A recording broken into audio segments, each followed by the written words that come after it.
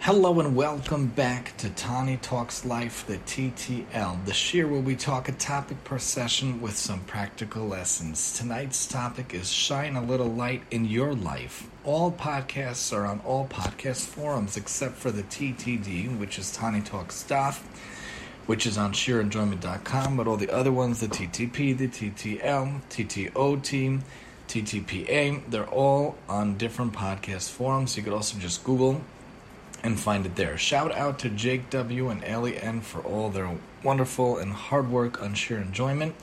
And the Shir should be a zechus for the Yeshua and refuah for anyone who needs it and anyone who wants it. Again, God willing, next time will be in a couple of weeks. Usually we try to do every 2 weeks, but because of all the holidays, we're aiming for Chol Hamoed Sukkot, Le'neder Mirz Hashem. Have you ever heard that one light can banish the darkness? Well, it for sure is true. Did you ever hear about the exhibit in Yad Vashem that gets reflected all around a person? It is the Children's Memorial at Yad Vashem. One candle is reflected in mirrors all around a person as it sheds its light all around the person. The power of even one candle is fascinating. The power of one individual's light as well, their candle, their neshama, is also astronomical. The power of one light, one candle, is truly amazing. As the high holidays in Sukkot are almost upon us, it's interesting to think about what the candles can do for us on each Shabbat and each holiday that are ushered in with candles and are used to remember the neshamos that were lost when we light them in preparation for the days that we say Yizkor, especially over the high holidays and the holidays throughout the year. The question becomes, though, why do we light candles to signify the start of the holiday and of Shabbat, and of Shabbos? What is the point? What feelings are the candles supposed to give? For me, when my wife lights our candles in our house, I feel a metaphorical feeling permeating the house, almost like an invisible blue light traverses the house to bring in the calm and the wonders of Shabbat or the holiday with its peace and calm. No matter how crazy the day, and I'll tell you, Erev Shabbat, Erev Yom Tov is always the craziest, always the busiest, you name it. I feel a sense of calm and peace permeate the home when the lights are lit. I feel the presence of the metaphorical blue light travel throughout the home. This is really a fundamental purpose of the candles, to bring Shalom Bayit in the home. Peace amongst the spouses, peace amongst the home, amongst the family. Additionally, as I learned in my online smicha program during this past year, lighting the candles on Shabbat especially signifies the two aspects of Shabbat, of Shabbos, remembering Zachor and honoring Shamor et HaShabbat. Zachor et Yom HaShabbos L'Kadsho, Shamor et Yom HaShabbos L'Kadsho. Twice in the Torah talks about Shabbos, one time Zachor, one time Shamor. Two lights for two aspects of Shabbos, hence the two candles. It further signifies that the married couple gets a candle for the husband and a candle for the wife, and there's a very prevalent minhag custom to add a candle for each kid in the family. So henceforth, Baruch Hashem, in our family we light 5. The essence of the mitzvah, though, is to light 2. So many people, when they're away from their home, when they're traveling, a lot of times they'll light 2 candles.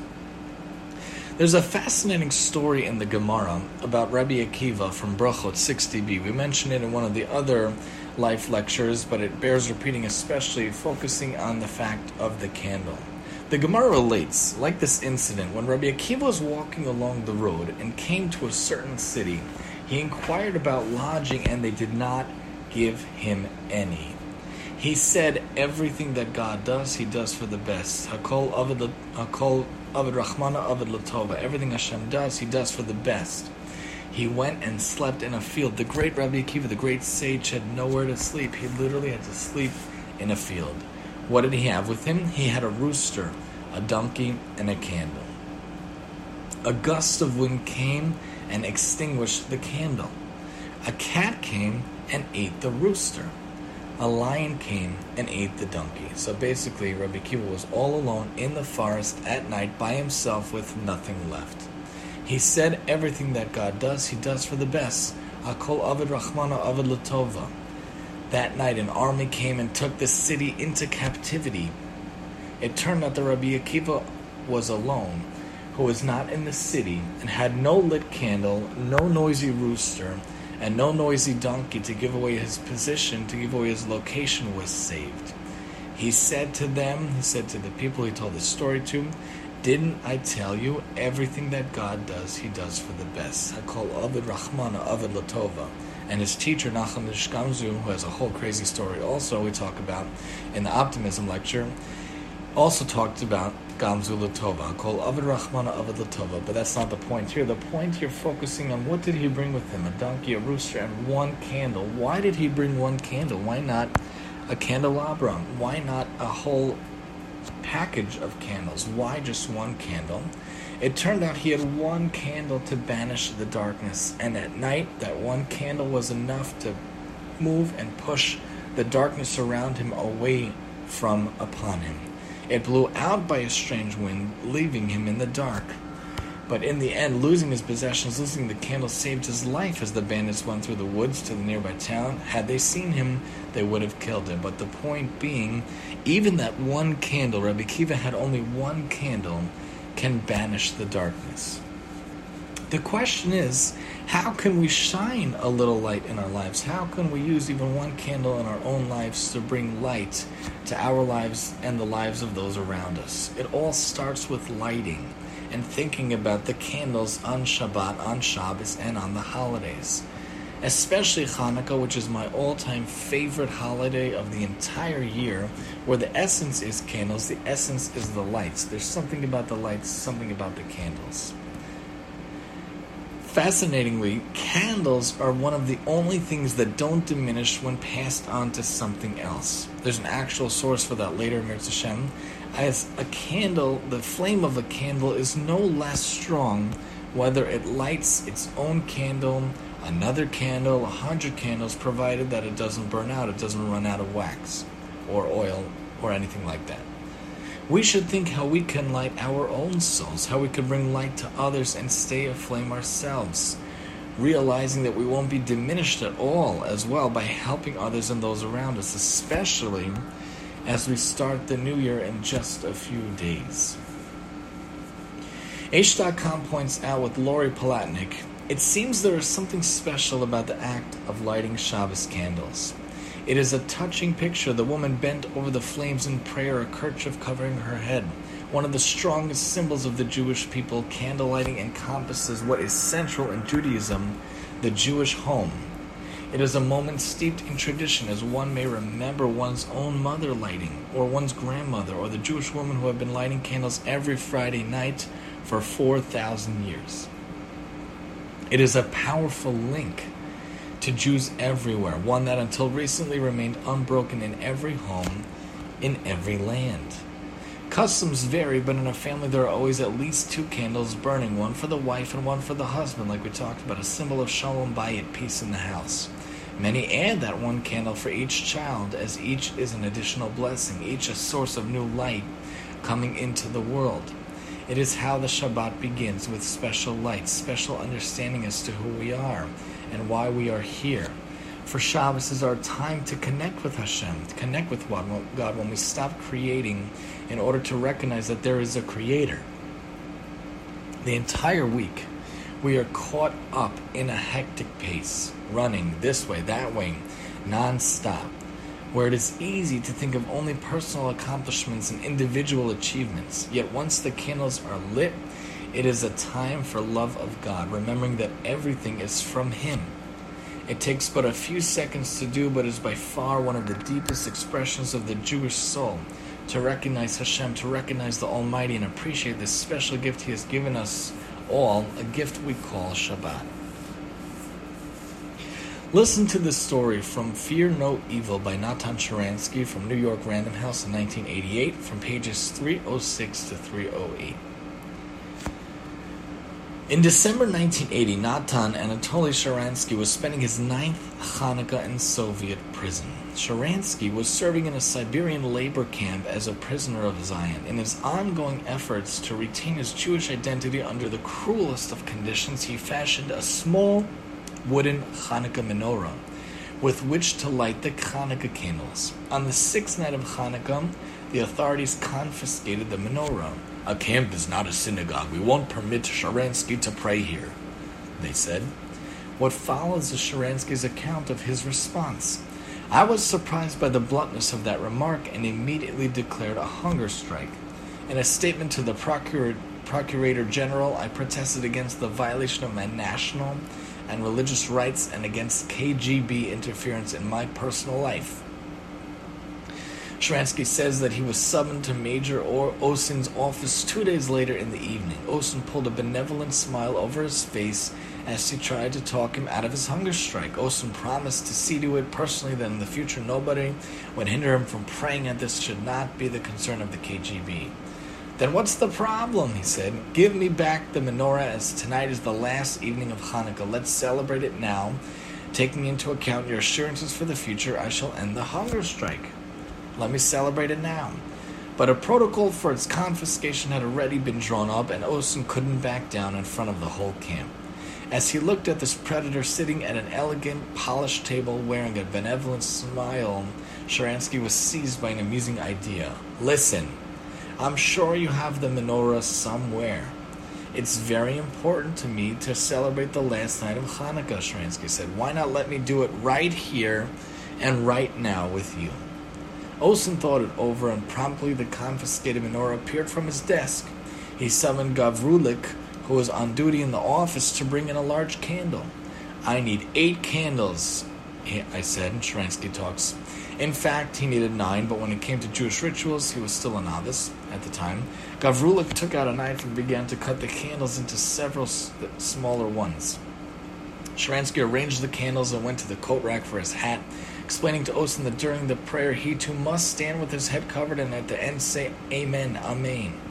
He put on his major's hat and stood. Sharansky lit the candles, recited his own prayer in Hebrew, which went something like this: "Blessed are you, God, for allowing me to rejoice on this day of Hanukkah, the holiday of our liberation, the holiday of our return to the way of our fathers. Blessed are you, God, for allowing me to light the candles. May you allow me to light the candles many times in your city, Jerusalem, with my wife Avital," Sharansky said, "and my family and friends," Sharansky ended. Sharansky added, "And may the day come when all our enemies, who today are planning our destruction, will stand before us and hear our prayers and say Amen." "Amen," Osin echoed back. What a powerful way to fight back and light up a life. What strength of spirit and character seen here in Natan Sharansky's story from his life. We too must use our lights on Shabbat and holidays to infuse spirituality into our lives and use our own inner flames to light up ourselves, our surroundings, and those around us. H.com points out with Rebbetzin Weinberg, the light at the end of the tunnel is bright. It breaks the darkness. Shabbat, Shabbos, also breaks the darkness. It is not just a day when we stop working. Shabbat is the day of the candles, the day of light, the day when we clearly see our purpose in this world. Shabbos is the day on which we see we have a soul. The soul itself is called a candle, the candle of God. God willing, we will see that source too later in Mirz Hashem, Blineder. It is the light of the world. It infuses spirituality into the body and into all materialism. Without the spirituality, the world would be in a state of darkness. It is the soul that connects human beings to God. Similarly, Shabbos is the soul of the week. Without Shabbos, the world is a body without a soul. Shabbos also gives us an extra soul, a neshama yesera. You can almost feel the extra soul on Shabbos permeating your being if you look for it and cultivate it.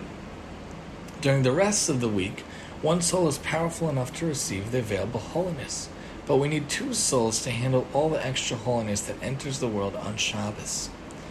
It is all too easy to ignore the extra soul and the extra spirituality that is available every Shabbos and to spend the day just eating and sleeping. We need to ask ourselves, though, is this the most efficient use of an extra soul? The author once heard it said that it's much easier to overcome internal conflicts on Shabbos than all week, because during the week the odds are 1 against 1. One body versus 1 soul. But on Shabbos it is 2 against 1. 2 souls versus 1 body. On Shabbos we have a real chance to be more in control. The candles draw us to each other and they draw us to God. Our soul is drawn to Him and vice versa. Shabbos is a love song. It is romance. It is a date between Hashem and us. Remember, on Shabbos, don't concentrate on your food. Concentrate on your date, your connection with Hashem. Shabbos candles also create peace in the home. How? People enjoy the Shabbos food more with the added light, and there is something deeper. Candles connect people on a spiritual level. Souls don't fight, bodies fight. Candlelight evokes a soul connection between people, which creates real peace in the home. Shabbos reminds us that there was a creation and a creator. Just as Shabbos comes after 6 days of work, our ultimate connection to Hashem comes in the world to come after years and years of work. This is clarity. This brings sanity. Human beings ask, what are we living for? The light of Shabbos answers for an eternity of light, warmth, and closeness to our loving God. Shabbos is the goal of the week, not merely a rest stop to prepare for the coming week. In truth, we work all week long for this day of pleasure. We work all week to rest on Shabbos. There's even a tradition to count the days in anticipation of Shabbos. We're getting there. We're almost there. We're here. It's like a bride counting the days to her wedding, not because the wedding will mark the end of her preparations, but because it is the goal and the beginning of the next step. That's what we also should think about when we say the Shir Shel Yom every day. It revolves around Shabbos. Hayom Yom Rishon LaShabbos. Hayom Yom Sheni LaShabbos. Living as revolving around Shabbos. Don't ever say, Shabbos again. Oh man, it's Shabbos already? 6 days went by so fast already? No. Amazing, it's Shabbos again. I'm so happy it's Shabbos again. I feel such pleasure when Shabbos comes and I could stop and I could rest and I can enjoy. Living as revolving around Shabbos.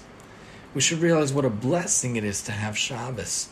I remember once trying to explain Shabbos to a non-Jewish coworker maybe, or a non-Jewish worker in the DOE, and they said, wow, you have this celebration every week, no technology, no worrying about work, just sitting, resting, eating, praying, and relaxing. What a concept. I'm kind of envious, kind of jealous. We should realize what a blessing it is to have Shabbos, and the candles should remind us weekly, what are we burning for? What are we yearning for? What is our passion? What is our purpose? As we usher in the new year, think about how to go about this.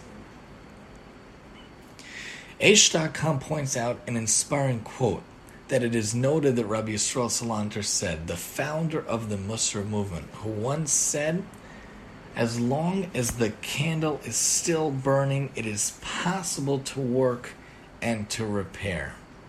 As long as the candle is still burning, it is still possible to work and to repair. Other versions point out, as depicted by Dr. Miller on Aish.com, that the quote is, as long as the candle is still burning, it is still possible to accomplish and to mend. Still pointed out from Rabbi Yisrael Salanter. The question is, where did this quote come from?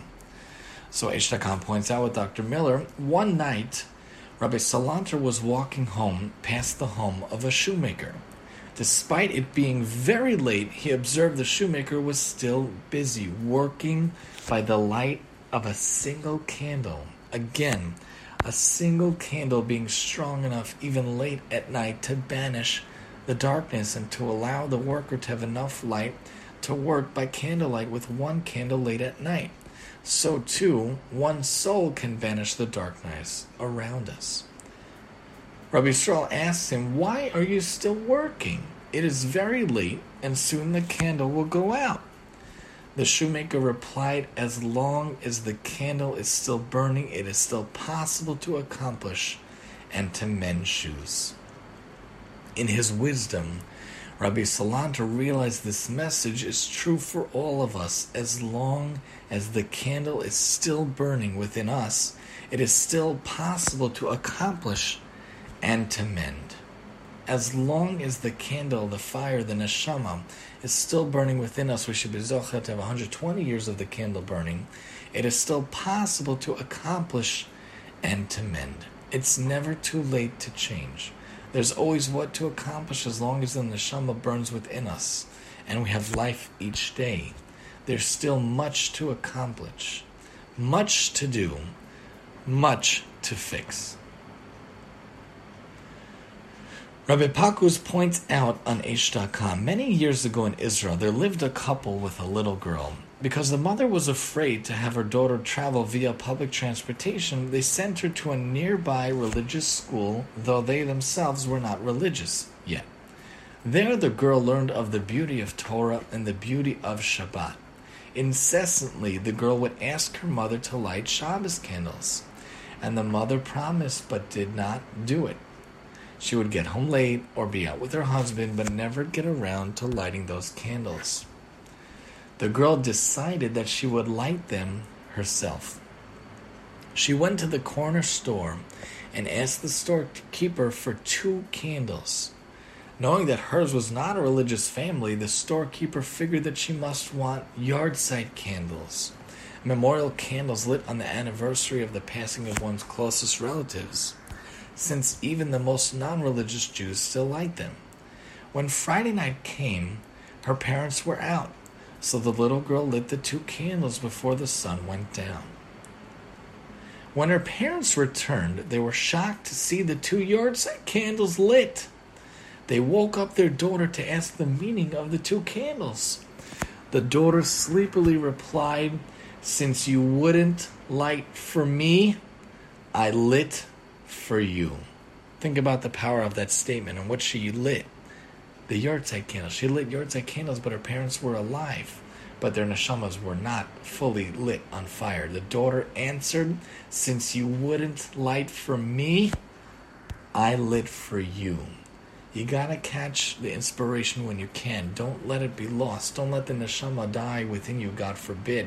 You have to let the neshama catch fire. She was lighting for them because the neshama was not around, was not existent, was not being put on flame. Of course, they had their neshamas, they were alive, but they weren't spiritually alive, so she lit for them.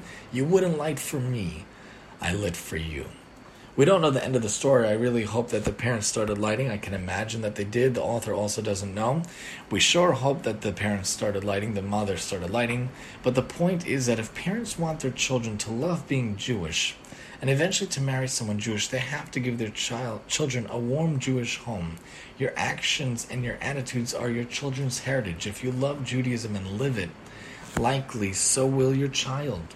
Shabbos is essential and probably the best place to start. Parents are often puzzled by their children don't have the same feeling for Jews and Judaism that they do. The answer is simple. Emotions and feelings do not transfer in the DNA. You know what does? Actions. Actions speak way louder than words. We are a product of our experiences. That's why we feel and believe as we do. Speaking philosophically or philosophy and intellectual appreciation do not touch the heart of a child. Do not transfer a love of Judaism to the next generation. If we want our children to feel positive about being Jewish, they have to see it in the home. They have to see the actions, feel the actions, experience the actions, and partake in the emotions and sense the joy and partake in it themselves. Kids learn far more from the actions they see than the words that they hear. Do as I do, not as I say, is really a saying that we should apply to life, especially for kids, how it should go in life. My kids, personally, need to see me act. They need to see me clean up, pack up, cook, get ready for Shabbos, and they too will want to be involved. Often the kids help me prepare the food for Shabbos, help me put the toys away, pretend to clean around, throw out the garbage, and set up food for Shabbos, especially that butternut kugel that they love.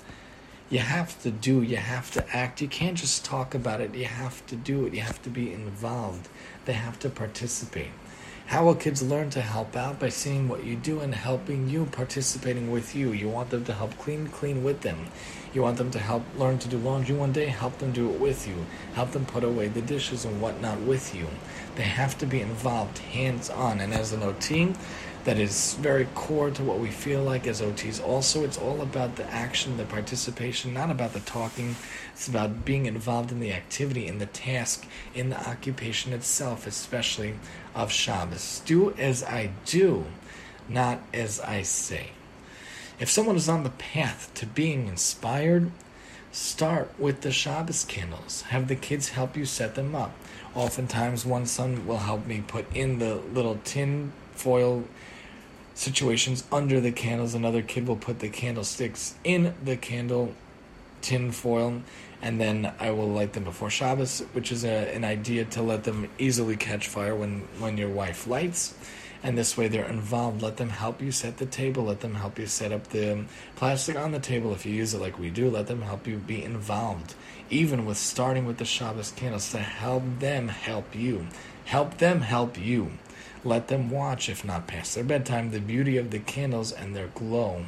Their souls will be sure to be inspired. Rabbi Leff points out on Aish.com, why do we signify Shabbos' entry by lighting up the lights? Imagine yourself going into the kitchen in the darkness of the night looking for a midnight snack. The lights are off. You cannot see anything in the room. It's so dark, you can't even find the light switch. You can't see or access that snack that you desire, even though it's sitting right there. The food is ready to be eaten, but as far as you are concerned, it doesn't exist because you are steeped in darkness. What happens when you find the switch and turn on the lights? A brand new room, midnight snack included, emerges. Our sages refer to the physical world as darkness. It's a world that's olam hafach. They talk about in the Gemara how a sage talked to another sage that went up to Shemayim, and he came down in a dream, and he said, "What did you see in the next world?" And he said, "This world and next world, you see the complete opposite. Those who are up in the Olam Hazeh, in this world, were down in Olam Haba, in the world to come. And those who are down here were up in the world to come, because everything is darkness, everything is backwards, everything is superficiality. The people that are lauded here in modern society, the actors, the entertainers, that's very lowly in the next world. There's not real spiritual accomplishments. It's a vanity, and it's not being involved in a good purpose in the world, in the true essence of doing mitzvahs, Torah, and chesed. But the people, even a simple water carrier who's steeped in kindness, steeped in chesed, that's a person that's great in the next world, even though it might be seen as lowly, quote-unquote, in this world. Because this physical world, the sages refer to as darkness. Spirituality is present in the world around us, but it can be very difficult to find. All too often, we're in a dark room. And what do you need in a dark room? You need that one candle, that one light, that one brightness to banish the darkness, to make the dark room not so dark anymore. On Shabbos, we turn on the lights and see the spiritual dimension that has always been there.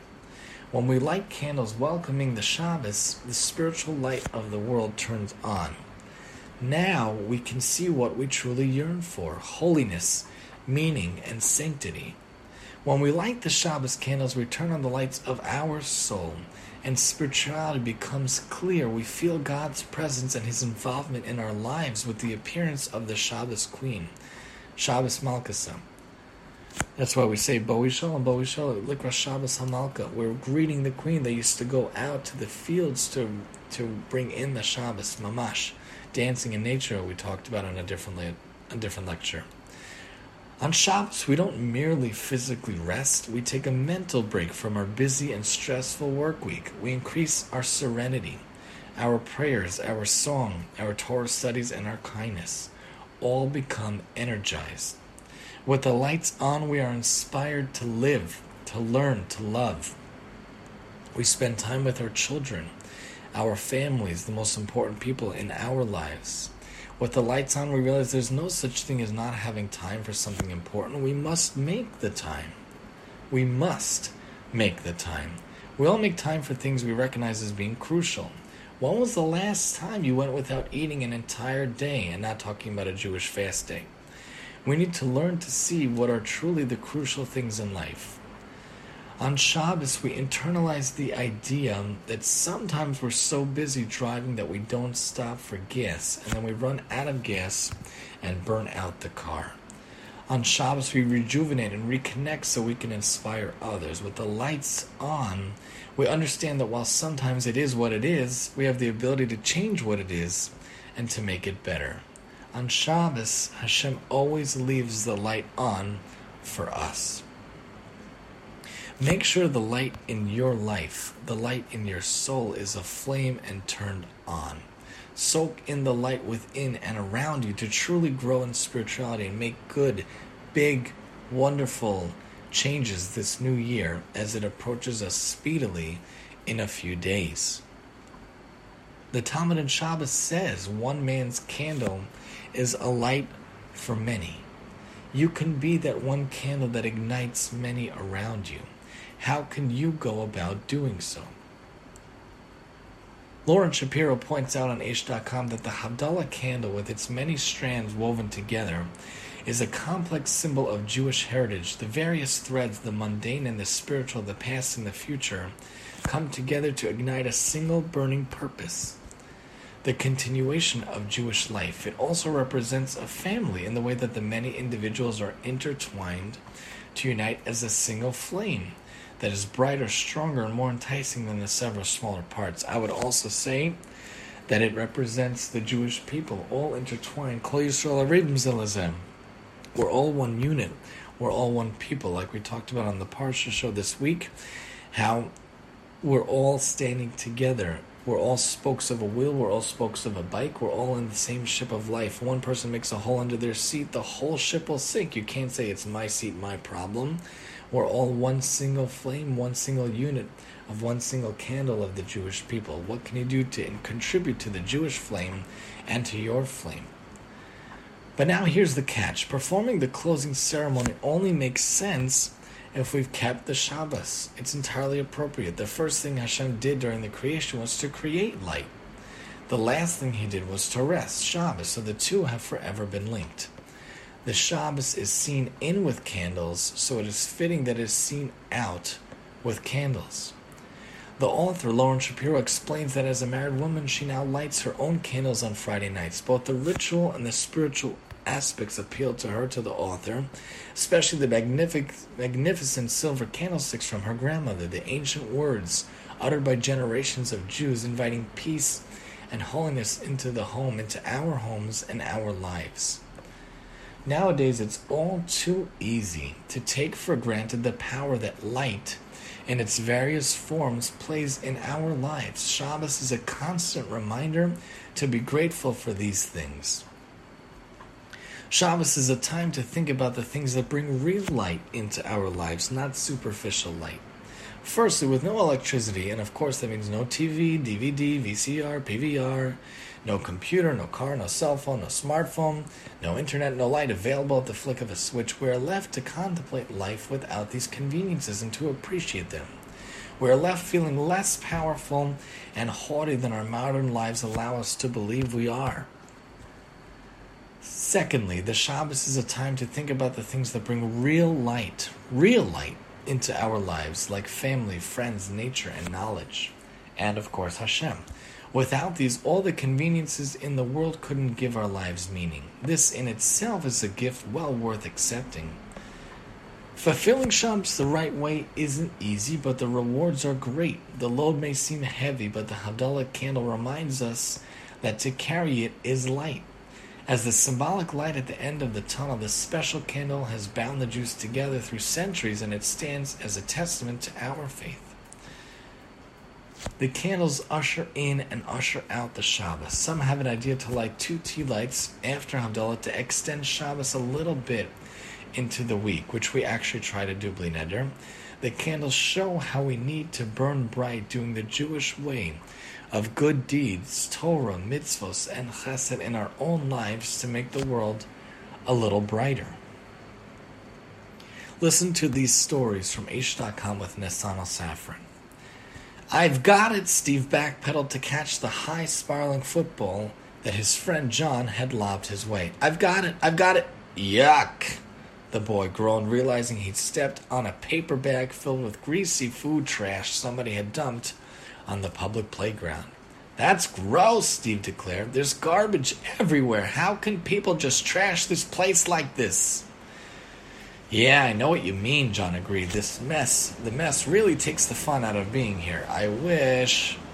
Even as he was speaking, a kid sipping a soda walked by, casually tossed his empty can just feet from where they were standing and continued merrily on his way. The two boys stared at each other, amazed. "Enough is enough," Steve steamed. "I'm gonna change things around here starting now." "What are you gonna do?" "What am I gonna do? I'm gonna go scream at that kid to pick up his mess." But John dismissively waved his hand. "It won't work," he said. "Wanna bet?" said Steve. "If the kid doesn't pick it up, I'm gonna make sure he wears it as a hat." "No, what I mean," John went on, "is that screaming at people will only make the situation worse. Even if the kid does pick it up this time, he'll go out of his way to do the same thing tomorrow when you're not looking." "So what do you suggest?" Steve asked, flailing his hands. "Do nothing and allow this playground, this whole neighborhood to stay one big, disgusting mess?" "Not at all," John said. "I'm all for action. Just that it's Hanukkah time now, a time of light. So how about instead of fighting the darkness of people's bad trash habits, we'll add some light instead?" With that, he bent down, picked up a candy wrapper, 3 cigarette butts, and a doll's head, and carried them over to the nearby, practically unused trash can. "There, the playground's a little cleaner," he smiled, wiping his hands. "Let's go get some more." Steve stood with his arms folded, watching John, who had fashioned a makeshift trash picker-upper from an abandoned board with a nail sticking out of it, go around the park, snapping up trash and dumping it into an empty plastic bag he found. He thought John had gone nuts, but soon, he didn't know why, but the kid's enthusiasm was contagious, and Steve too grabbed a similar board and began his own rounds. They were too busy to notice, but soon a small group of kids had gathered around to watch the unusual sight of people cleaning up a mess instead of adding to it. "You're welcome to join us in Project Light," John beckoned them with a friendly wave. It wasn't long before the spectators turned into participants. One kid had run home to get trash bags. Another gave out rubber gloves. Even the kid who had tossed out the soda can had joined in. Soon Project Light spread beyond the park into the neighborhood sidewalks and alleyways. And by the end of the afternoon, the kids and the smiling, grateful adults could hardly recognize their newly clean neighborhood. "We better get home. It's getting dark out. We have to light the Hanukkah candles," said a tired but happy John. "Hey, right," smiled Steve. "I hadn't even noticed it was getting dark outside since, thanks to you, we've been adding so much light." It all starts with you. It all starts with small, even seemingly insignificant actions. Add a little light instead of darkness. Use your candle, your power, your abilities, your own 2 hands, even in small, simple ways, to make change and to do good. As in the story, who was going to clean up if not the boys of the story, who then inspired those around them to do good? As Pirkei Avos teaches, one of my favorite quotes, "B'makom she'ein anashim hishtadel lehiyot ish." B'makom she'ein anashim hishtadel lehiyot ish. In a place when there is no people, where there are no people standing up, doing good, doing the right thing, or doing anything, and there's a space, a void of something that needs to be done, you stand up. You do it. You become that man or woman, and you make sure you step up, you be that person, and you do it. Shine a little light in different ways, in different actions. You could shine a little light by being a light to others, to visit and cheer up even one sick person in a safe, cautious, proper way, nowadays especially. Even a sick person in a hospital or outside, wherever they may be, recuperating, as in another story from Aish.com with Insano Yoel Safran from the viewpoint of the main character. The van would be turning into the hospital parking lot any minute, and I had absolutely no idea what I was going to say. When the school social worker first came around looking for volunteers to go visit the sick kids who were sick, and the local children's hospital, I figured I'm a pretty upbeat kind of guy. And if I could spend an hour and cheer up one of these poor kids who were stuck in the hospital, why not? But as we got closer, I got more and more nervous. After all, any kid who was so sick he had to be cooped up long-term in a hospital ward was bound to be really down and depressed. How could I possibly say anything that would make him feel better? I and the other volunteers got out of the van and they told each of us which patient to visit. Mine was a kid named Johnny Green in room 706. It said on the paper that he had been in a bad car accident, Lowellino, and had already been in the hospital for more than 3 months. Boy, was he bound to be down. I only hoped I wouldn't make him feel any worse. I nervously approached the room, but when I got there, I breathed a sigh of relief. It seemed like the patient wasn't there. There was just some kid sitting there about my age, wearing a sports t-shirt and a baseball cap, laughing out loud as he read a comic book. Must be the guy's brother or another volunteer, I figured. I walked in. I'm looking for Johnny Green. Are you also here to visit him? The kid turned to me with one of the brightest smiles I had ever seen. Yeah, he said with a laugh, but I get to visit him every day and nights too. Huh? I walked closer and started getting confused. Why was this visitor sitting in a wheelchair? Oh, wait a minute. He stuck out his hand with an IV tube sticking out of it. Johnny Green, in the flesh, and who do I have the pleasure to be meeting? I introduced myself and we began to talk. I had prepared a whole cheer-up speech to say, but never got around to it. It seemed Johnny was also a Patriots fan.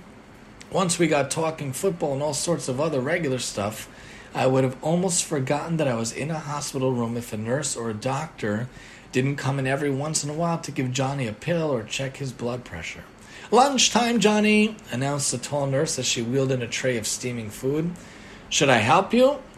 Thanks, Sheila, he said with his 1,000-watt smile, but I think I'll be okay. I have a friend here today. He looked at me and smiled. Gary, do you think you could give me a hand getting to that sink over there? Sure. Tell me what to do. He handed me his crutches and I held him up by the arm as he slowly made his way across the room. I could hear him groaning in pain with each step, yet the smile never left his face. Johnny, I said as we walked, how do you do it? How are you able to keep yourself up and smiling in spite of everything you went through and are still going through? He gave me a funny look as he bent to wash his hands. You got it all wrong, Gary. I'm like this because of everything I went through. He must have seen the shock on my face. Please just help me get back over to the wheelchair and I'll explain. Before the accident, I was just a regular kid and not a very cheerful one either. In fact, you could say I was pretty down on life. Then one day, we were just out on a family trip and the next thing I knew, I woke up in the hospital, Lowellino. I had broken a lot of bones, Lowellino, and first I could barely move or even talk, and the doctors didn't know if I ever would either. Could you please help me lift up the drink? If I do it alone, I'll end up wearing it, he laughed. Like most people, I had been moving my hand without thinking about it all my life, and it was no big deal, right? But the first time I was able to move my hand after the accident, I felt a high like I had won an Olympic gold medal. I realized what an amazing gift it was to be able to move your hand or even have one. It's still not 100%, but you should have seen me a couple of months ago. I helped him lift the cup and felt my hands start to tingle as Johnny continued. Then I started seeing other things different too. I used to complain if my mom didn't make exactly the food I liked, but then I discovered what a gift it was to be able to eat anything. At first I could only drink a little water and had to eat everything through this tube in my arm. Now, as you can see, I'm up to soup and ice cream. Doing okay, Johnny? Asked the nurse, popping in head. Great, he smiled. I have an excellent health. I blushed as he went on. I had always been kind of grumpy and a loner at home, but here are all the nurses I needed to help me with every little thing, and that made me realize what a gift it was to have other people around who were willing to help. I gulped as I remembered the not-so-nice parting comment I had made to the hard-working serving lady about the lunch in school that day.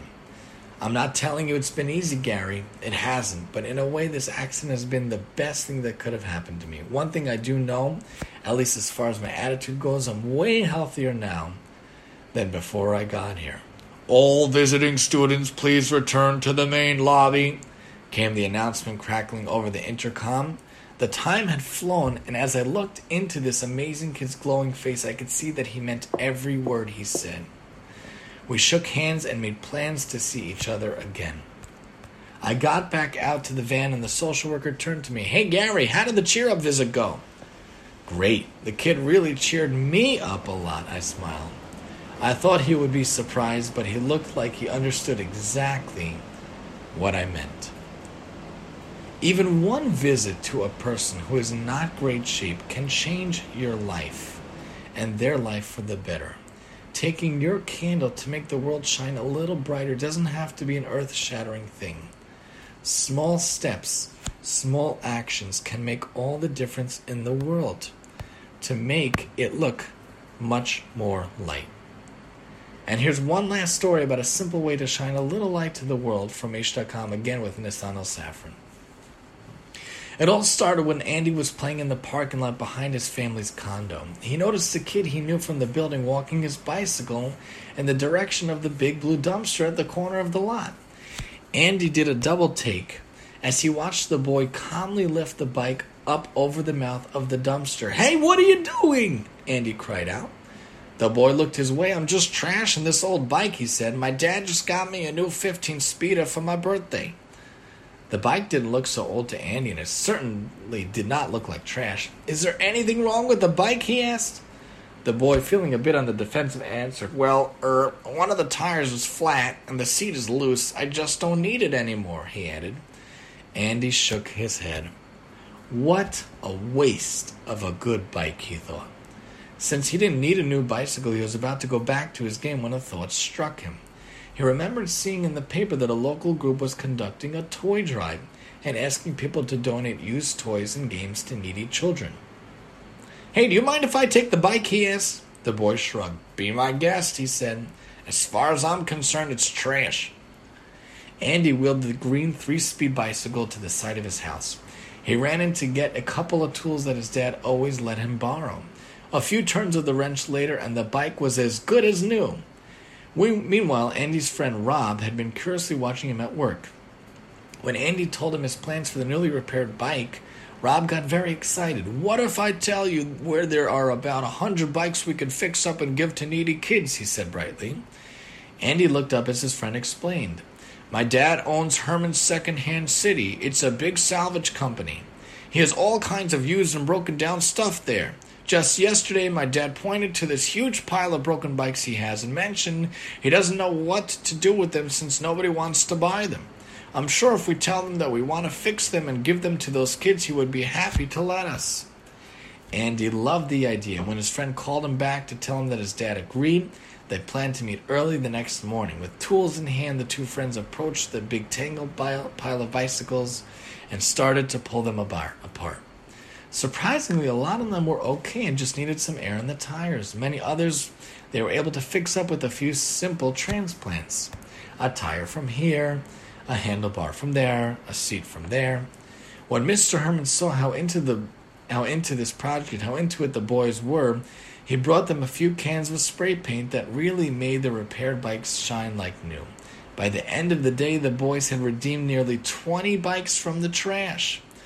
Mr. Herman called up the toy drive group, which was delighted to send out a truck to pick up the bikes. The local newspaper even sent a reporter to write up a story about it.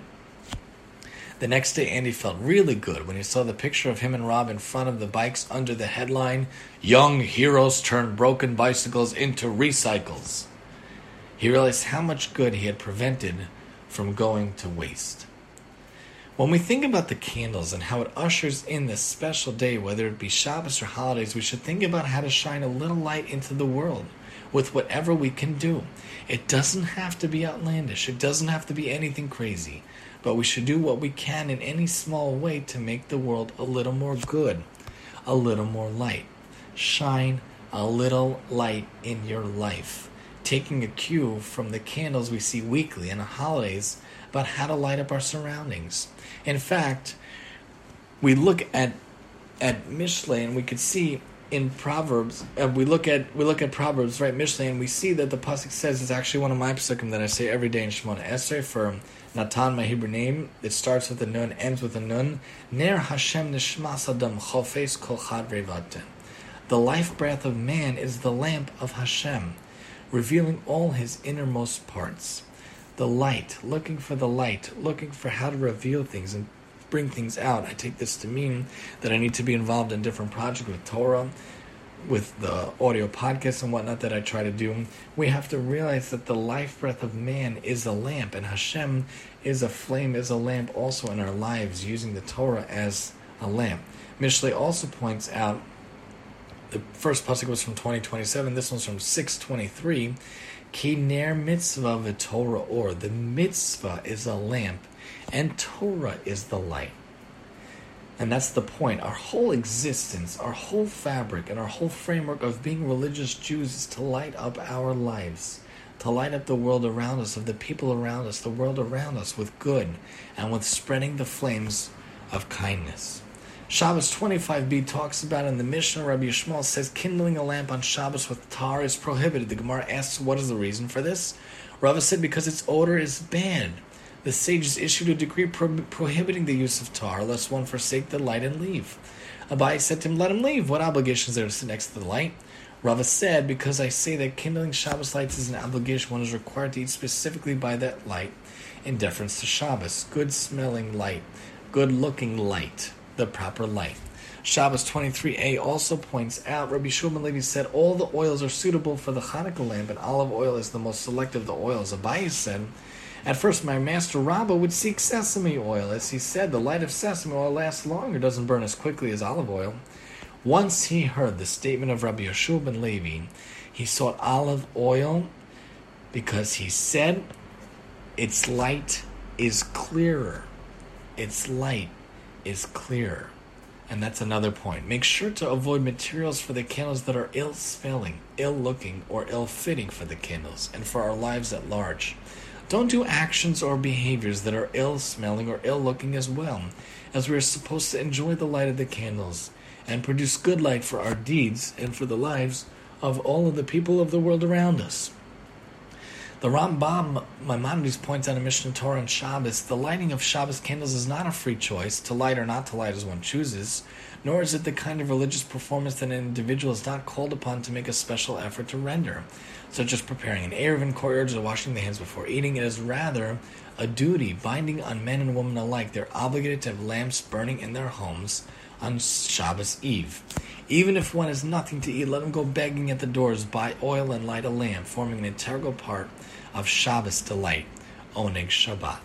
And Vayikra Rabbah points out another interpretation of command the children of Israel. Bar Kapara said, it is you who light my lamp. From Psalms, the Holy One blessed be said to Adam, the first man, your light is in my hands and my light is in your hands. Your light is in my hands, as it says in Proverbs. We just said the lamp of the Lord is the soul of man. My light is in your hands. It stated in Vayikra to light a continual lamp. Hashem is saying, if you light my lamp, I will certainly light your lamp.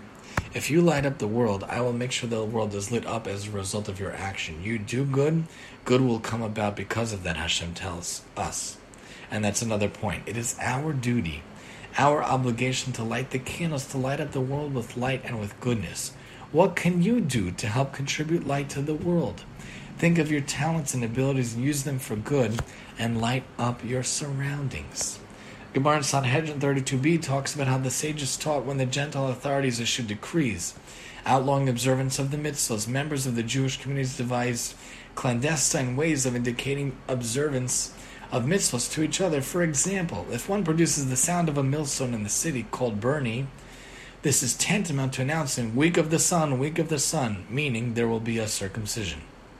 If one displays the light of a lamp in the city called Beror Hayil, this is tantamount to announcing there is a wedding feast there. And that's the point. Sometimes our lighting of the flames and lighting up the world may seem to be at great risk and needs to be done in a safe and cautious way. Make sure to be wise in how you light your candles and how you light up the world around you. Gemara in Shabbos 119a points out that Rav Huna kindled lamps in deference to Shabbos. Rav Papa spun the wicks for the Shabbos lamp. Rav Chisda cut the beets in preparation for Shabbos. Rabba and Rav Yosef cut wood, and Rabbi Zera prepared thin sticks for kindling. They were all involved in some aspect of getting ready for Shabbos, especially the candles. And Shabbos 119b points out, a Brisa taught Rabbi Yossi Bar Yehuda said, 2 ministering angels, very famous, escort a person from the synagogue to his home on Erev Shabbat, one good and one bad. When he comes to his house, if he finds that the candles are lit, the table is set, and his bed is made, the good angel will say, may it be the will of Hashem that it should be this way the next Shabbos as well. The bad angel is forced to answer Amen against his will. That's the idea of Shalom Aleichem when we say Shalom Aleichem Malachei Hashares Malachei Elyon. They come with us, they escort us. Hopefully they see a house that is calm, that is peaceful, that has the candles lit up. When we're mentioning the angels of Shabbos and Shalom Aleichem, when we say Boachem and Barchoni and Seitzchem, come with us, stay with us, and then leave us, we're hoping that it will also be a good Shabbos every week, a blessed Shabbos. And that's another point. Make sure to usher the Shabbos in with your being involved in it in whatever way possible, such as helping with cooking, helping with cleaning, helping setting up the table and the candles. Be involved so the good angels can come to your house and bless it as well, so you can usher in a beautiful, restful, peaceful Shabbos and holidays every week. Rashi points out on Bamidbar, why is the section dealing with the menorah juxtaposed to the section dealing with the dedication of the princes of the tribes? Because when Aharon saw the dedication of each prince, his mind grew weak, as he was not among them in the dedication process and ceremony, not him, not his tribe. So Hashem said to him and smiled and said, your task will be grander than theirs, for you will light and tend to the candles of the menorah, which is a great privilege. Rabbeinu Bachya says in Shemot, this is why it is incumbent upon a woman to pray to God at the time she lights the Shabbos candles, a commandment which is especially addressed to her, that he may grant her children who will learn Torah. The merit acquired by lighting the Shabbos candles, which provide physical light, helps her children to become Torah scholars. And that's another point to remember. The lighting of the candles is a real zechus and privilege, and is a powerful thing. Remember to honor the candles and do it in the best way possible. Orchot Tzadikim point out, and this is what we were talking about before, a point-blank source for wisdom is like fire, which never dims. Even if you light many candles or another fire from it, it never dims. And Rashi points out in Koheles also, like a candelabrum from which many candles are kindled and none of its light is diminished. A candle is one of the only things you can light candle after candle, and the light of the candle itself, the flame of the candle itself, is never diminished. You can light so many candles, you never lose out from the original candle itself. It is not diminished. And that's the point. One never loses out by lighting a flame from a candle to another one. It never dims or diminishes or grows weaker. So too one person never loses by kindling another person's soul, bringing them closer to Torah by doing chesed or tzedakah or good for another person, or by doing Torah learning and helping other people connect. You won't lose out. You will not lose out. You will not diminish. On the contrary, you will only gain and get stronger. Like that candle never diminishes, you yourself will never diminish. Likutei Moharan points out, when you raise up the candles, the 7 candles shall shine towards the face of the menorah. Rashi explains, the flame shall rise up on its own. And that's another point. Help people by teaching them Torah. Support them however you can till they can become self-sufficient, till they can rise up on their own, till they can stand on their own, whether with money, job, learning, or things related to Torah and a Judaic lifestyle and a Jewish lifestyle. Help them out. Be their crutch, be their cane, be their support until they could stand up and rise up on their own. The Legends of the Jews points out about Eshet Lapidot, about Barak, Devorah's husband. In order to do something meritorious in connection with the divine service, what did Barak do? He carried candles at his wife's instance to the sanctuary, wherefrom he was called Lapidot, flames. Devorah was Eshet Lapidot, but Barak was called Lapidot. Why flames? Because he carried the candles. Devorah was in the habit of making the wicks on the candles very thick, so that they might burn a long time. Therefore, God distinguished her, and she became a central figure in that story of Devorah and Barak. The legends of the Jews also point out, I commanded you to light the candles in the sanctuary that I might distinguish you and give you another opportunity of doing a pious deed, the execution of which I will reward in the future world, but letting a great light shine before you. And furthermore, if you will let the candles shine before me in the sanctuary, I shall protect you from all evil, your spirit, the candle of the Lord.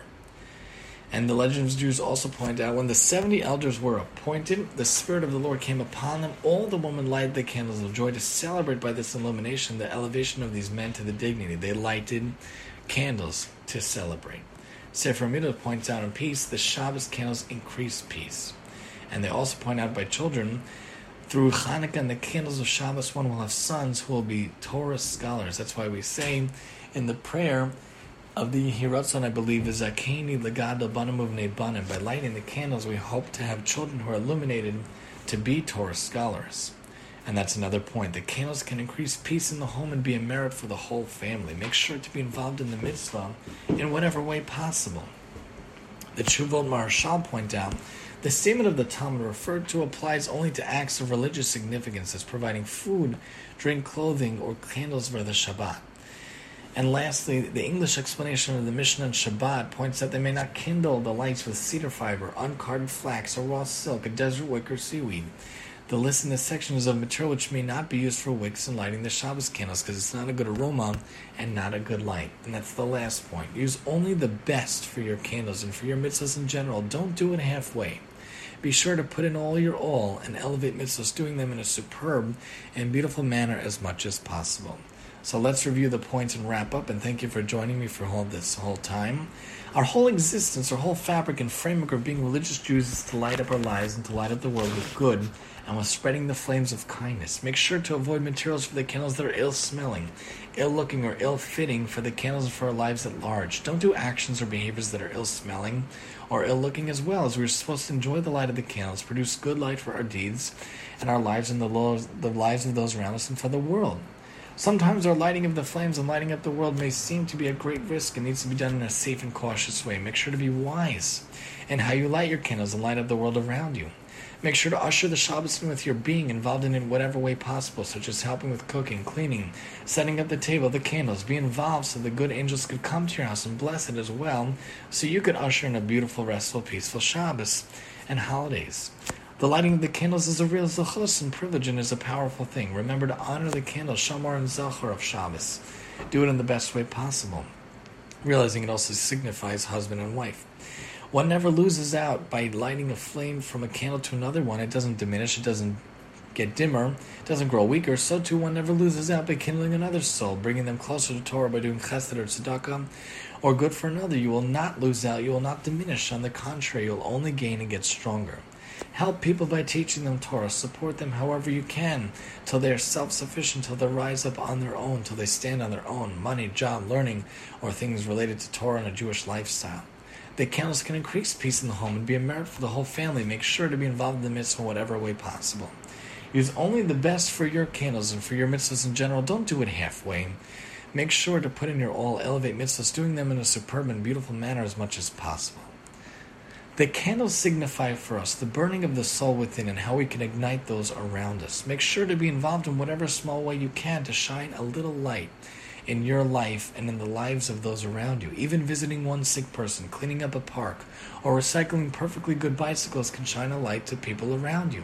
Holding the door for others, being a mensch on the phone or on the line at a store can make all the difference. As we approach the new year in just a few days and we all sit in shul together regardless of job, regardless of position, regardless of rank, doesn't matter, we're all sitting together in life in shul. We're all one nation needing to light up and make the world better. If we could light up the world, if we could show real peace, real ahavat chinam, love for one another, maybe we would finally be zocha to have the third Beis HaMikdash made happen today. We know it was destroyed because of sin al chinam. It could be built because of ahavat chinam and ahavat lashon tov instead of lashon haram. Instead of motzi shem ra, motzi tov, motzi shem tov, finding to talk good and only doing good things and loving one another with baseless love. Start new good habits for the year. Think of ideas to implement for good this coming year. Think how to bring more candles, more flames, more good to the world around us. Use your light within you to light up the world around you. Shine a little light in your life and the lives of those around you and the world at large. the world would be much better as a whole for it. This has been the TTL, the Tani Talks Life, the shir where we talk a topic per session with some practical lessons. Join us next time, God willing, hopefully in a few weeks, hopefully Chol Hamoed, where we talk the next topic. Bli Neder, thank you so much for joining us, and have a wonderful evening, and Shana Tova Umetuka.